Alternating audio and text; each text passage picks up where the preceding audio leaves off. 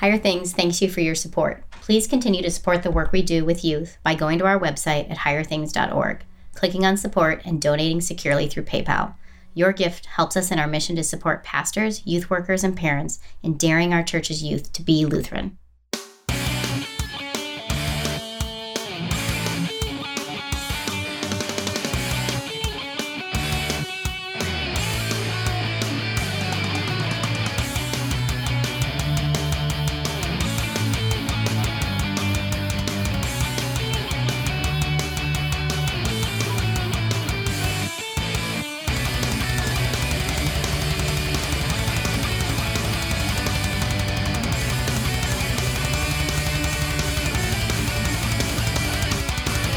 Hello and welcome to the Gospel Boldly podcast, where we confess with St. John that these things are written that you may believe that Jesus is the Christ, the Son of God, and that by believing you may have life in his name.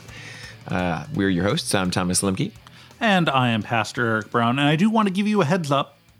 If you hear something that sounds like a mass herd of high-pitched elephants, it's just the opening day of preschool, which is beyond my office walls. So I don't know how loud it might get, but they should be arriving any moment. Actually, it's the first day of our 4-year-old program. Yesterday was the first day of our 3-year-old program. So my youngest son got to go to his first day of preschool. He was quite pleased with that. But no, we are here and glad to be going on. And we are in the middle of the book of Acts chapter 8, if I recall correctly. And we're having an interesting discussion over what does Isaiah from the Old Testament actually mean between Philip and a what, Thomas? An Ethiopian high-ranking eunuch, as a matter of fact. See, he's emphasizing that the fact that the guy's a eunuch is denoting his office within the hierarchy of the Ethiopian government. Very good. So, any other thoughts that we should go over before we dive back into the text? Just the one you had pointed out even just now that the text is from Isaiah, specifically talking about the suffering servant, and that's what's going to be the subject of conversation between the eunuch and Philip here as we read forward. All right. If you recall, the Spirit drops Philip out there, and suddenly the guy's on the scroll, riding on the chariot, reading the scroll. Hey, come on up, talk. Let's do. How about you reread the Isaiah verse, and then we'll roll in that way. Sure. Like a sheep he was led to the slaughter, and like a lamb before its shearer is silent, so he opens not his mouth. In his humiliation justice was denied him. Who can describe his generation? For his life is taken away from the earth. And the eunuch said to Philip, About whom, I ask, does the prophet say this, about himself, or about someone else? Then Philip opened his mouth, and beginning with this scripture, he told him the good news about Jesus. Excuse me, I just coughed. This verse I actually think is one of the most informative ones for how preaching should occur. When I preach, I generally have a text. Normally, I preach off the given gospel text for that Sunday. And I like how Luke describes what Philip does here. Beginning with this scripture, he told him the good news about Jesus. You take this little chunk of the Bible, you take this little passage, and the point is it's never just a passage in abstraction. It's never just, what does this tell? What does this tell us about the mindset of ancient Israel? Well, that might be interesting information, but that's not the point. The thing that all Scripture drives towards is, here's the good news of Christ Jesus, what he has done for you, what he has accomplished for you. So it's just a beautiful tie to say, look, the point of this scripture, as the point of all scripture, is to be a launching pad into the discussion of what Christ Jesus has done for you. And I'd guess that he does a pretty good job at it because of what we're going to see next. So, but any thoughts there on using that scripture as a launching pad? Well, I guess since you've asked, I did hear a story about a gentleman, Sam Shamoun, if you've heard of him. He was in a bookstore, and there were a couple of Jewish boys in there looking at some various religious texts, specific to their religion, Judaism. And he went over and started talking to them about the gospel and about Jesus. And of course they said, well, my rabbi said Jesus is a fake and all this stuff. Shamoun took them to this text and asked them who it was talking about. And they were like, it's Jesus, isn't it? Oh my gosh. He's like, yeah, why don't you go ask your rabbi about that? So it doesn't just work in the first century for proselytizing. Well, this is one of the things that we can neglect. The Old Testament is all about the coming of the Christ. And over again, we see these calls to the Old Testament, these citations of the Old Testament. Because really, when Philip is walking around, he doesn't think of a New Testament because the New Testament hasn't been written yet. Mm-hmm. So when they're doing everything off of the scriptures, they're all going off of the Old Testament. So I don't know, sometimes we almost have become a little bit of a little Christologically lazy, maybe, in terms of that we just always default to the New Testament, talk about Jesus, and we don't think about Jesus in the Old Testament. But no, everything in the Old Testament is driving forward to Christ. That's the point. So, okay. All right. Well, what happens next, Thomas? Yeah, good question. And as they were going along the road, they came to some water. And the eunuch said, "See, here is water. What prevents me from being baptized?" And he commanded the chariot to stop. And they both went down into the water, Philip and the eunuch, and he baptized him. And when they came up out of the water, the Spirit of the Lord carried Philip away, and the eunuch saw him no more, and went on his way rejoicing. But Philip found himself at Azotus, and as he passed through, he preached the gospel to all the towns until he came to Caesarea. All right, so this is kind of neat. Well, what hinders me from getting baptized? If Jesus is the fulfillment of all the stuff of the Old Testament, and there is to be a baptism for repentance and life and salvation, being joined to Christ, dude, I want that. Anything that hinders me? Well, no. Let's as baptize it turns you. out. Now, as a note, Thomas, I have a question for you. I'm going to bring up a textual difficulty. Dun, Okay. dun, dun. So verse 36 reads, "And as they were along the road, they came to some water, and the eunuch said, 'See, here's water. What prevents him from being baptized?'" What's the next verse after verse 36 in your text? Verse 38. Do you normally count from 36 to 38? That's some screwy math right there. No.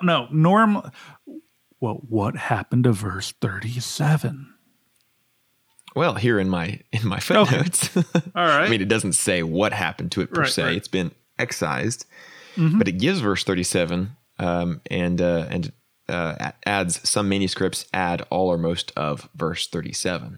So without intimately knowing the background of this text, I would say probably the manuscript attestation for this verse is relatively poor. Right.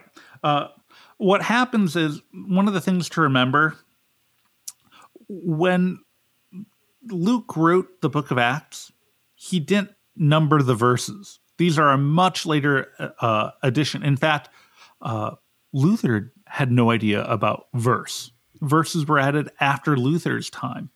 So that I remember when the Martin Luther movie came out with Joseph Fiennes a little over a decade ago.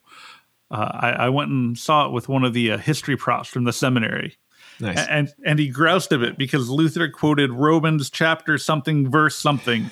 and it's like, they didn't even have verses in Luther's day. They didn't delineate it. So, and this is one of the things, if you note, like in the catechism and such, the small catechism, you'll have, and Titus says in chapter 3, and then you'll have a bracket after that with the verse numbers. That's because Luther just wrote Titus chapter 3 and didn't give verse numbers because they didn't exist at the time. So what happens is you get just there were some versions, which were the ones that got numbered, that had a 37th verse in it that is, let's see, it says, "Philip said, 'If you believe with all your heart, you may.' And he replied, 'I believe that Jesus Christ is the Son of God.'" Well, the problem is a lot of the older copies didn't have that in there. So it's like, we're not sure if that should be in there. And there's really maybe around 10 or 15 places where that kind of comes up in the New Testament. And some people will make a big deal of, "Oh, this is terrible." No, it actually means, well, you have pretty good copies. Can I talk about copying for a bit? Yeah, go for it. Okay, Thomas, if I asked you to copy Acts chapter 8, how would you do it today? Well, I'd slap it on my trusty copy machine and Xerox the sucker. Okay, assuming you didn't have a copier, how would you do it? How would I copy the text? Yeah. Well, if I didn't have a copier, I'd take a picture of it. You're being difficult. Okay, how would you do it if you lived, 600 years ago in a monastery in France? Well, that'd be or hard Ireland? to take a picture with. In that case, let's see, 600 years ago would put me at before the printing press or almost contemporaneous. So I'd have to do it by hand. Right. We do things by hand, but what you do is you'd have one copy of the text over here and then your copy that you're making over there, and you'd be looking back and forth and writing dun, dun, dun, dun, dun. That wasn't the way they copied in the early church. The way copies were made in the early church would be someone would be reading the text, often maybe in the context of sermons or services, and you would have scribes who would be writing down basically almost like a stenographer in court or someone taking notes in class, copying it down that way. So what happens is you do get some typos simply because the guy who is doing the reading isn't necessarily just worried about reading. It might be, here's the point here. So they sometimes make additions to the text just without thinking. This is one thing that I get to read the scriptures for a living, and there will be times where I will have to catch myself and say, I just changed a word there accidentally. You get, they're not typos, they're speakos. And basically, we have so many copies of the scripture that we can actually do a history of where these speakos really started and originated. So this is one where it's like, that probably shouldn't be in there, so we'll just put in the footnotes and carry on. So was that more confusing than it needed to be? No, although, at some point we might actually do a whole episode on manuscript transmission and things along those lines to really clear it up. This is just one of the things where it's okay. It's one of those things that just becomes slightly difficult to work with. However, what I will say is this. There are basically two different approaches to textual transmission. You have within the Christian community where they freak out over everything. Then you have the classics community. I was a classicist as an undergraduate, studying ancient Greek manuscripts, things like that. We have so many more copies of the Bible than we do of anything else. It's astonishing. So we'll see these little variations. We go, this is terrible. It shows we don't have any authentic copy. La, la, la. Whereas the classicist will say, we don't have anything in Greek of Plato until 1300. We'd give our eye teeth for what you have historically with the scriptures. It's so much more, the text of the scriptures are so much more reliable than anything else we have from the ancient world. It's astonishing. So well attested. I've heard it called an embarrassment of riches, I think is what it was. Right. It well saved. So, all right. How much time do we have left? Before the break, we can do a minute. All right. You got anything in a minute? So, Philip baptizes the eunuch, and then, boom, you're off of there. You're going back and preaching in Caesarea, and eunuch, you're going to go back to Ethiopia. And guess what the eunuch does when he gets to Ethiopia? Starts telling people about Jesus. Again, The gospel is spreading because, and he doesn't need to have a whole bunch of new stuff. It's just like, oh, dude, check it out. All the stuff about the Messiah from the Old Testament, which is all over the place, has come to pass in Jesus of Nazareth, who is the suffering servant of God. Cool beans. All right, let's take a break, and then we will be back with the Backwards Life. All right.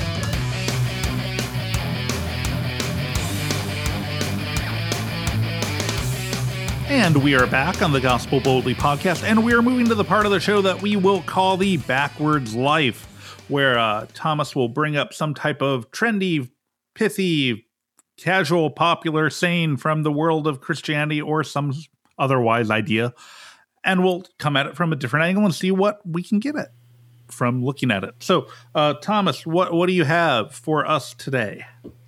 So, there's speaking of trendy,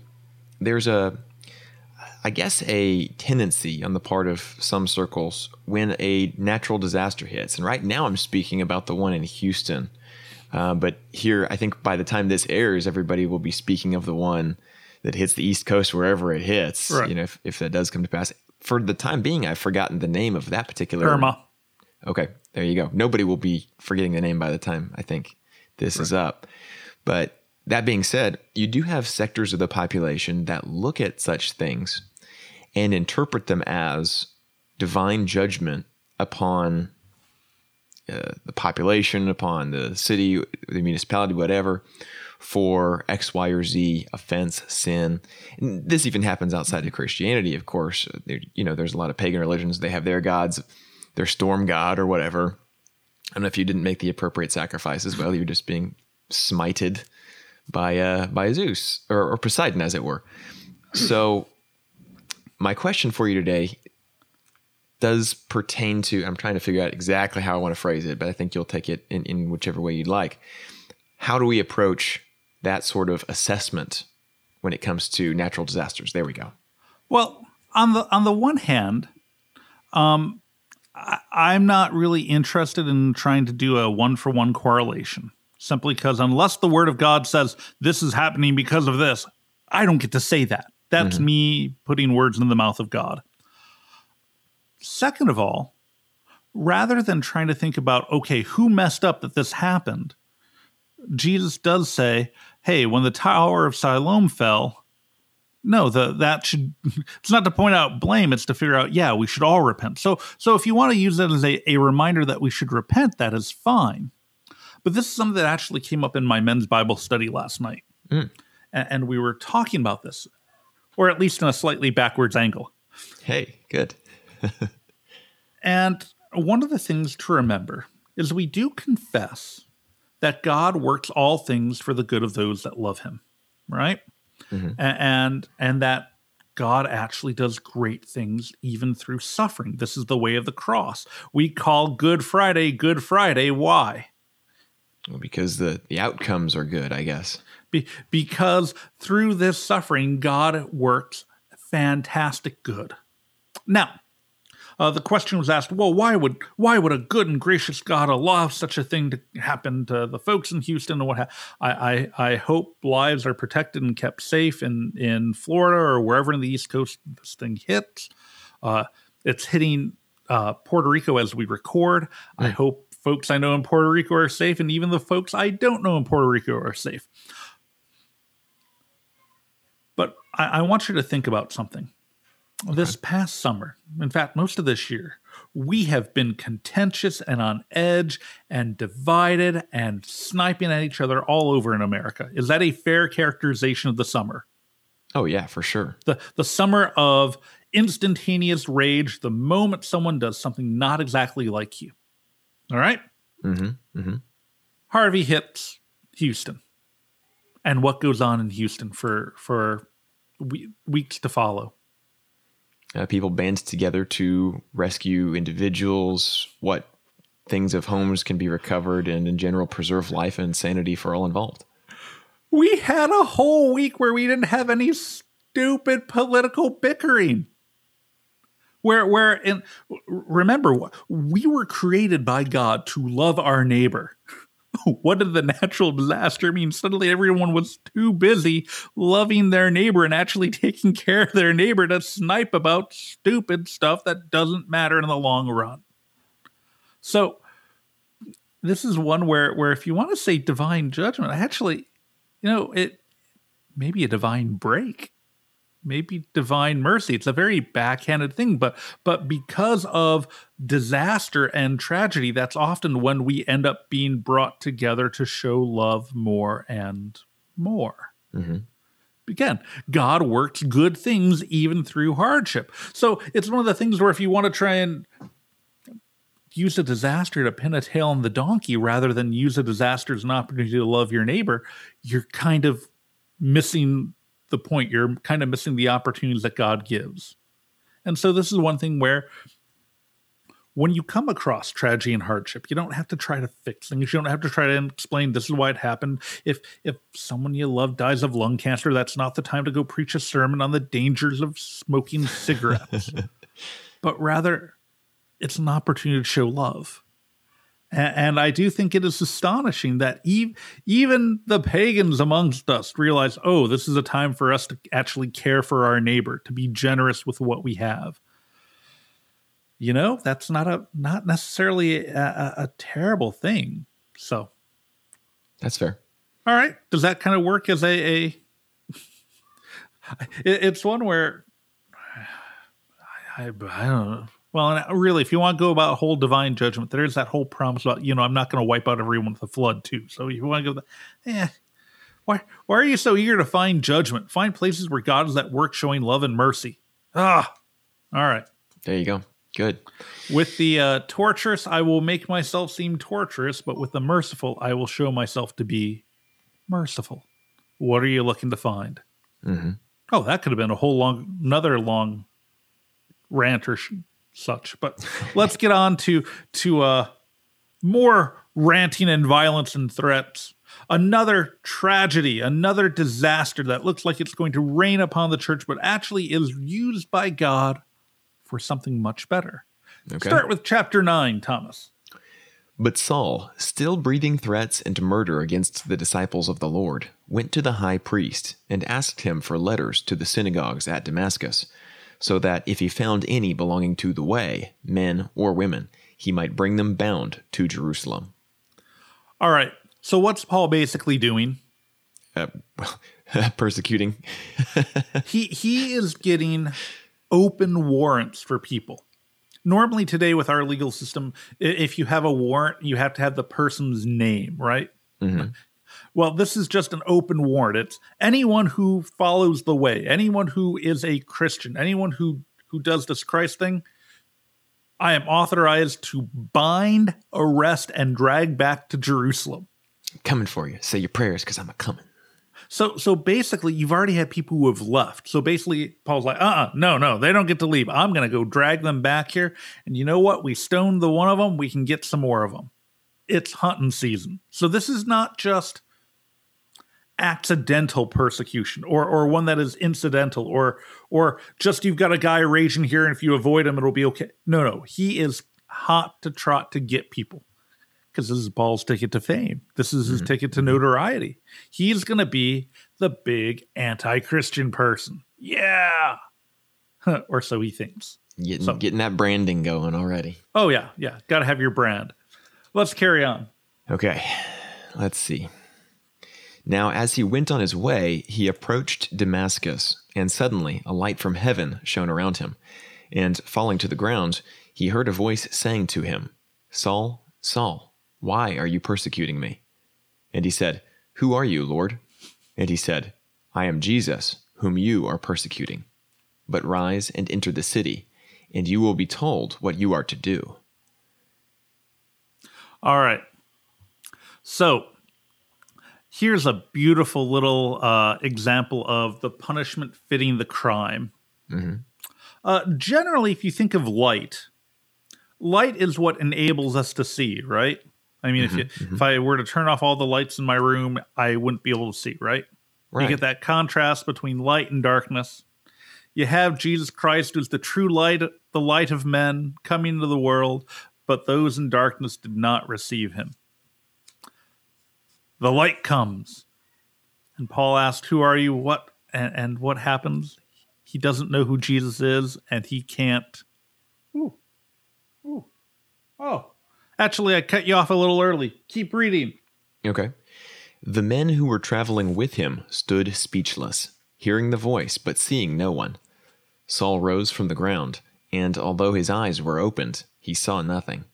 So they led him by the hand, and brought him into Damascus. And for 3 days he was without sight, and neither ate nor drank. Remember what the old classic description of idolatry is? Seeing they do not see. Hearing they do not hear. They don't understand. So basically, you have something divine come out. Saul struck blind. The other folks who are with him, who are probably his buddies, his cohorts, hear the voice, but they don't see anything going on. So it's boom, and Paul goes in and he does something. Or doesn't do something. For 3 days, he neither eats nor drinks. It is as though he dies. For 3 days. Oh, okay. Are you getting the connections I'm trying to make by my subtle laughing? Yeah. All right. Okay. Then carry on. Okay. Let's see. I already did that. Now there was a disciple at Damascus named Ananias. The Lord said to him in a vision, Ananias. And he said, Here I am, Lord. And the Lord said to him, Rise and go to the street called Straight, and at the house of Judas look for a man of Tarsus named Saul, for behold, he is praying. And he has seen in a vision a man named Ananias come in and lay his hands on him, so that he might again regain his sight. Now note this. This is fascinating. Right now, Paul is blind. Physically speaking, he cannot see. But what does God say? He's praying and he sees. Seen a vision, yeah. See, he's seen you, Ananias. So you're gonna go because this is what I want you to do. So basically, you have Jesus doing some. I'm gonna a little bit more obviously move the pieces around on the board to get what I want to have done. Mm-hmm. Now, here's the thing. Just as a note, Ananias is a faithful Christian living in Damascus. What was Paul coming to Damascus to do? Take Ananias out. So normally, if it was you heard Paul's coming, you better go hide for him. And now it's, well, actually, no, he's stuck and he can't see. So you're going to have to go to him because he couldn't find you. Do you see how this is? This is the backwards life, folks. This is totally topsy-turvy. In fact, Ananias kind of gets to that if you want to carry on. Sure. But Ananias answered, Lord, I have heard from many about this man, how much evil he has done to your saints at Jerusalem. And here he has authority from the chief priests to bind all who call on your name. Now, note the reaction. This is not a good reaction. Wait a second. You mean Paul? Okay. All right. Jesus, not to overstep my position, but maybe you haven't heard about what this guy has done.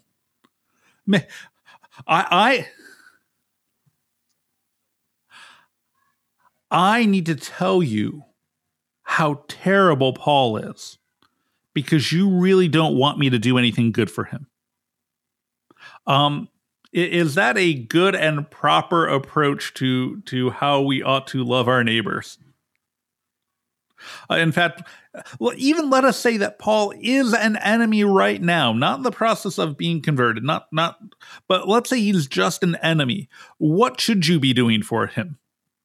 All right, you might have to say that again because I got a message from my recorder, much like Huey Lewis, saying that I am out of time and had to restart it. So it's been a couple minutes since you just said what you said, but do you remember what you just said? All right, so what should someone say when they hear an enemy is in trouble? Well, they should go pray for them. They should do good to them, do kindness. But Ananias isn't really interested in showing kindness yet right now because this is a little too close to home. This guy was coming here to drag me off in chains, and you want me to go find him now that he's been struck? Don't you know who he is, Jesus? Now, this is not an overflowing of Christian mercy. This is the old sinful flesh speaking, because the old sinful flesh is worried about what it might have done to it. Mm-hmm. The new man in Christ just says, hey, all right, I'll show love. In fact, we'll have to hear what Jesus says after the break. Cool.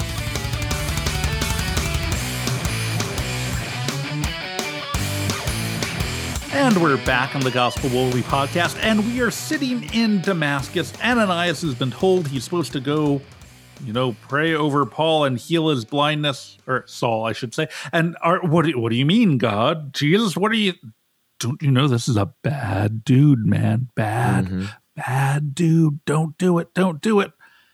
And Jesus is going to respond to Ananias' complaint, starting in at verse 15. So if you would read that, Thomas.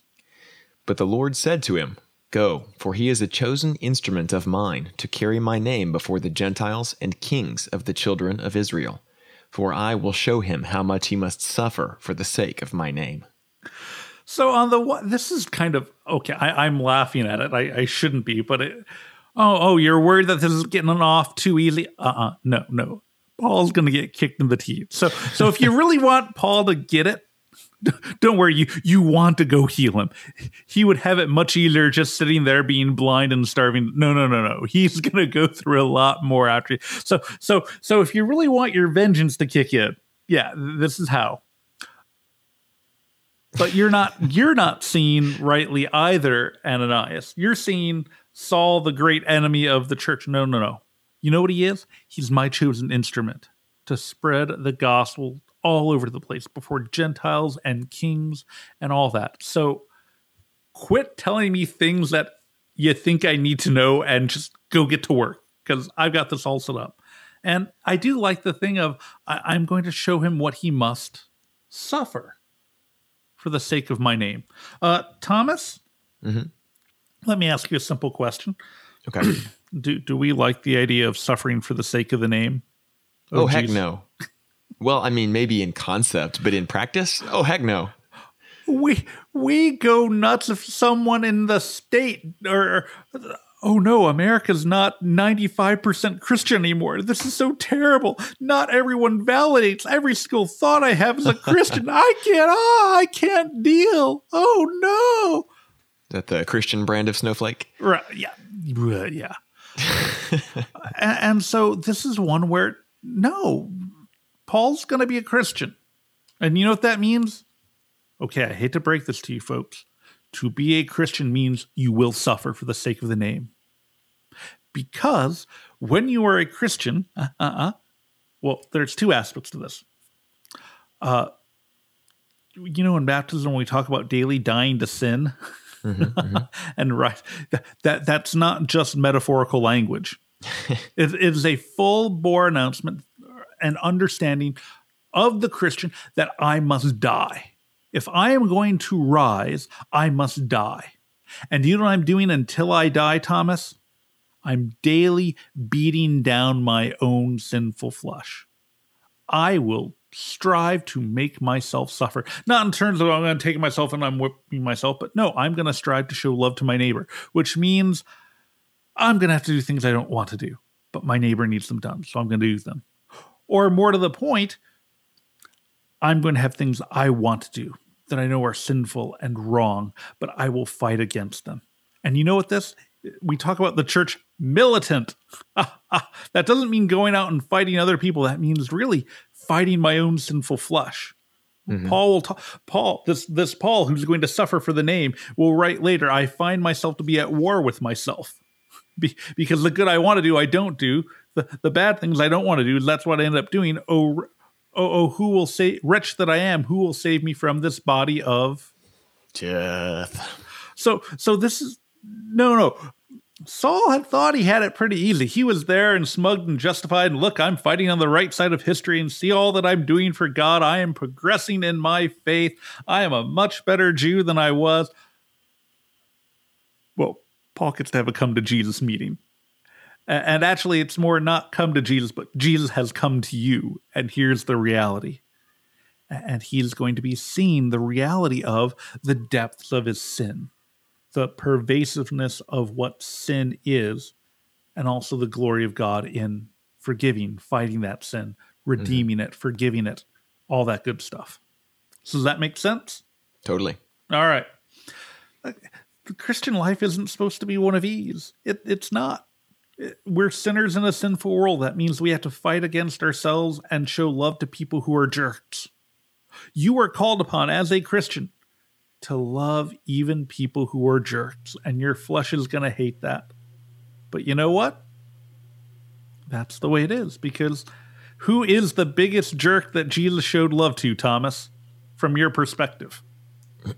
The biggest jerk. He should. Well, I mean, Saul is pretty close up there. I'll take Saul without having more time. Or, well, me if I am going to be the chief of sinners. Okay, all right. As then Paul would say. We could do it. We could do it as Paul would say. The saying's worthy of acceptance that I'm the chief of sinners. I like the biggest jerk. I think that's kind of more. Oh, sinner. No. The point is you're a jerk. Yeah. You are a selfish, bitter, you do terrible things all the time. And the fact that you're nice sometimes doesn't change that fact. And yet, whereas Ananias wants to say, oh, maybe we should cut off Paul. Maybe there is a certain jerkiness barrier or threshold which we do not pass beyond. No. I'll save folks even like Paul. I'll even save folks like that Eric Brown fellow or that Thomas Lemke fellow or any of folks who are listening here. Because Jesus indeed doesn't say, oh, I'll save them if they're nice enough. No, it's precisely because we are sinful, evil jerks that Jesus is moved to show us love and grace and freely save us from our sin. All right? Okay. So let's go get Saul's eyes fixed. Yeah. So Ananias departed and entered the house, and laying his hands on him, he said, Brother Saul, the Lord Jesus, who appeared to you on the road by which you came, has sent me so that you may regain your sight and be filled with the Holy Spirit. And immediately something like scales fell from his eyes, and he regained his sight. Then he rose and was baptized, and taking food, he was strengthened. All right. Are you ready? Okay. So, later on in Romans, how will they believe if they have not heard? How will they hear unless someone preaches? Faith comes by hearing, hearing by the word of God. And you get this played out. You have Paul, the great preacher who has the preacher sent to him by God to preach Christ. The word comes, the Spirit is there, then there's baptism. And then what's the thing after baptism? And doing what? Taking food. I don't think this is just he had a ham sandwich. Probably not a ham sandwich yet, because we haven't gotten to that discussion with Peter. I don't think this is just a peanut butter sandwich yet. I'd argue, I'm guessing this is probably the Lord's Supper. You have the entirety of the church happen right there. Preaching, baptism, supper, boom, all there. And, well, there you go. Now Saul is a convert. Now note, he doesn't change his name to Paul here. Mm-hmm. Saul is just what he's known in Jewish communities, and Paul is what he's known as in Latin-speaking communities or Greek-speaking communities, because that's the way it works. Different languages tend to say different names differently. Or you have different nicknames in various places. Here, I generally get called Pastor Brown. When I'm home amongst my mom and dad, I don't generally get called Pastor Brown. I get called what? Eric, I would. Yeah. Think. So if I'm hanging out with my friends from college, I get called Brown. That's hey, all right, okay. So that's one of the things. So, all right. Well, let's move on to the little next section. What does Paul do?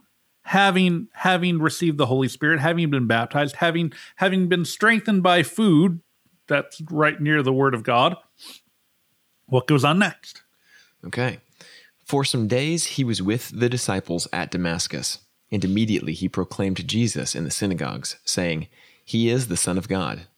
And all who heard him were amazed and said, Is not this the man who made havoc in Jerusalem of those who called upon the name? And has he not come here for this purpose, to bring them bound before the chief priests? But Saul increased all the more in strength, and confounded the Jews who lived in Damascus by proving that Jesus was the Christ. Now, when it says proving that Jesus was the Christ, the argument is he is making arguments based off of the scripture. He is showing how the Old Testament says is pointing to Christ. So this is all Christological. Look, this is what Jesus has done and is doing. He is the Son of God. This is all blunt and straightforward. And the reaction is, wait a second. No.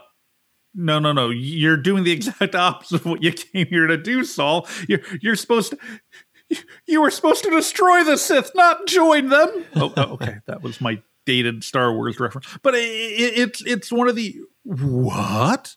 So Paul is preaching. And of course, You remember how Jesus said, I'm going to show him all the things he must suffer for my name? Mm-hmm. Well, he goes to the synagogue, starts preaching the name of Jesus, proclaims that he is the Son of God, and what happens? Okay. When many days had passed, the Jews plotted to kill him, but their plot became known to Saul. They were watching the gates day and night in order to kill him. But his disciples took him by night and let him down through an opening in the wall, lowering him in a basket. So in other words, suddenly, what does Paul have to worry about? The guy who'd been overseeing people getting killed now has to worry about what? His own life. Oh, they're going to want to kill me.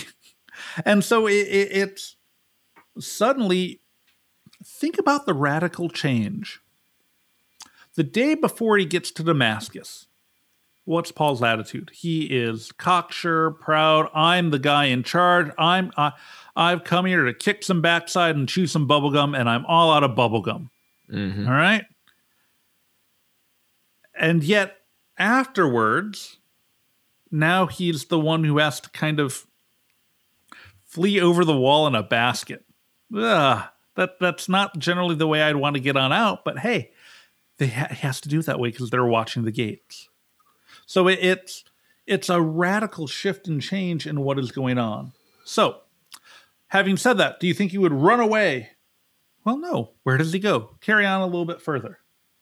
And when he had come to Jerusalem, he attempted to join the disciples, and they were all afraid of him, for they did not believe that he was a disciple. But Barnabas took him and brought him to the apostles and declared to them how on the road he had seen the Lord, who spoke to him, and how at Damascus he had preached boldly in the name of Jesus. Boldly, I like that. So, here's Paul's day. He converts, he's thrown his back, thrown away everything that he had in Jerusalem, and he goes to Jerusalem. Why? Because he wants to go talk to the disciples. And what's their reaction? No, man. No, we're not buying it. So who goes and gets Paul? Barnabas of all people, yeah. The great bold guy. No, dudes, just come and listen to him. He's the son of exhortation, the son of encouragement. No. This is good. All right. And then carry on. Alrighty. So he went in and out among them at Jerusalem, preaching boldly in the name of the Lord. And he spoke and disputed against the Hellenists, but they were seeking to kill him. And when the brothers learned this, they brought him down to Caesarea and sent him off to Tarsus. So the church throughout all Judea and Galilee and Samaria had peace and was being built up. And walking in the fear of the Lord and in the comfort of the Holy Spirit, it multiplied. All right. So basically, Paul comes in and he is suddenly like a bull in the china shop. He is annoying people right and left. They all want to kill Paul, and then Paul gets taken back off home, gets taken out of Jerusalem. But then when he leaves, it kind of quiets down because, okay, Peter had been kind of annoying with his preaching and stuff like that. He was nothing compared to how annoying Paul was. So it's sort of like, okay, Paul's out of the picture.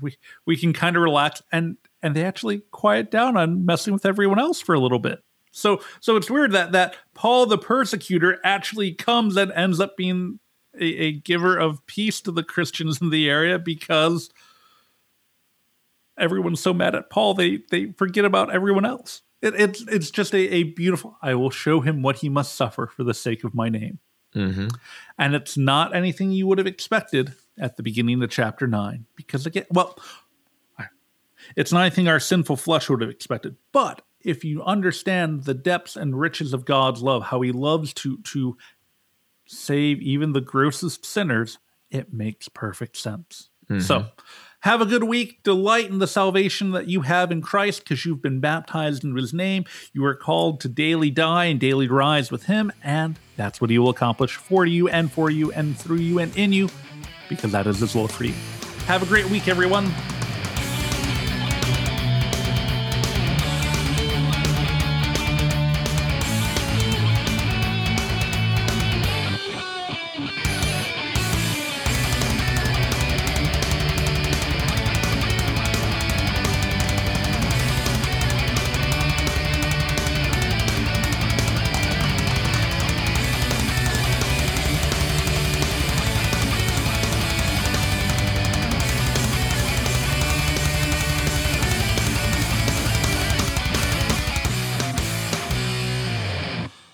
that was kind of fun.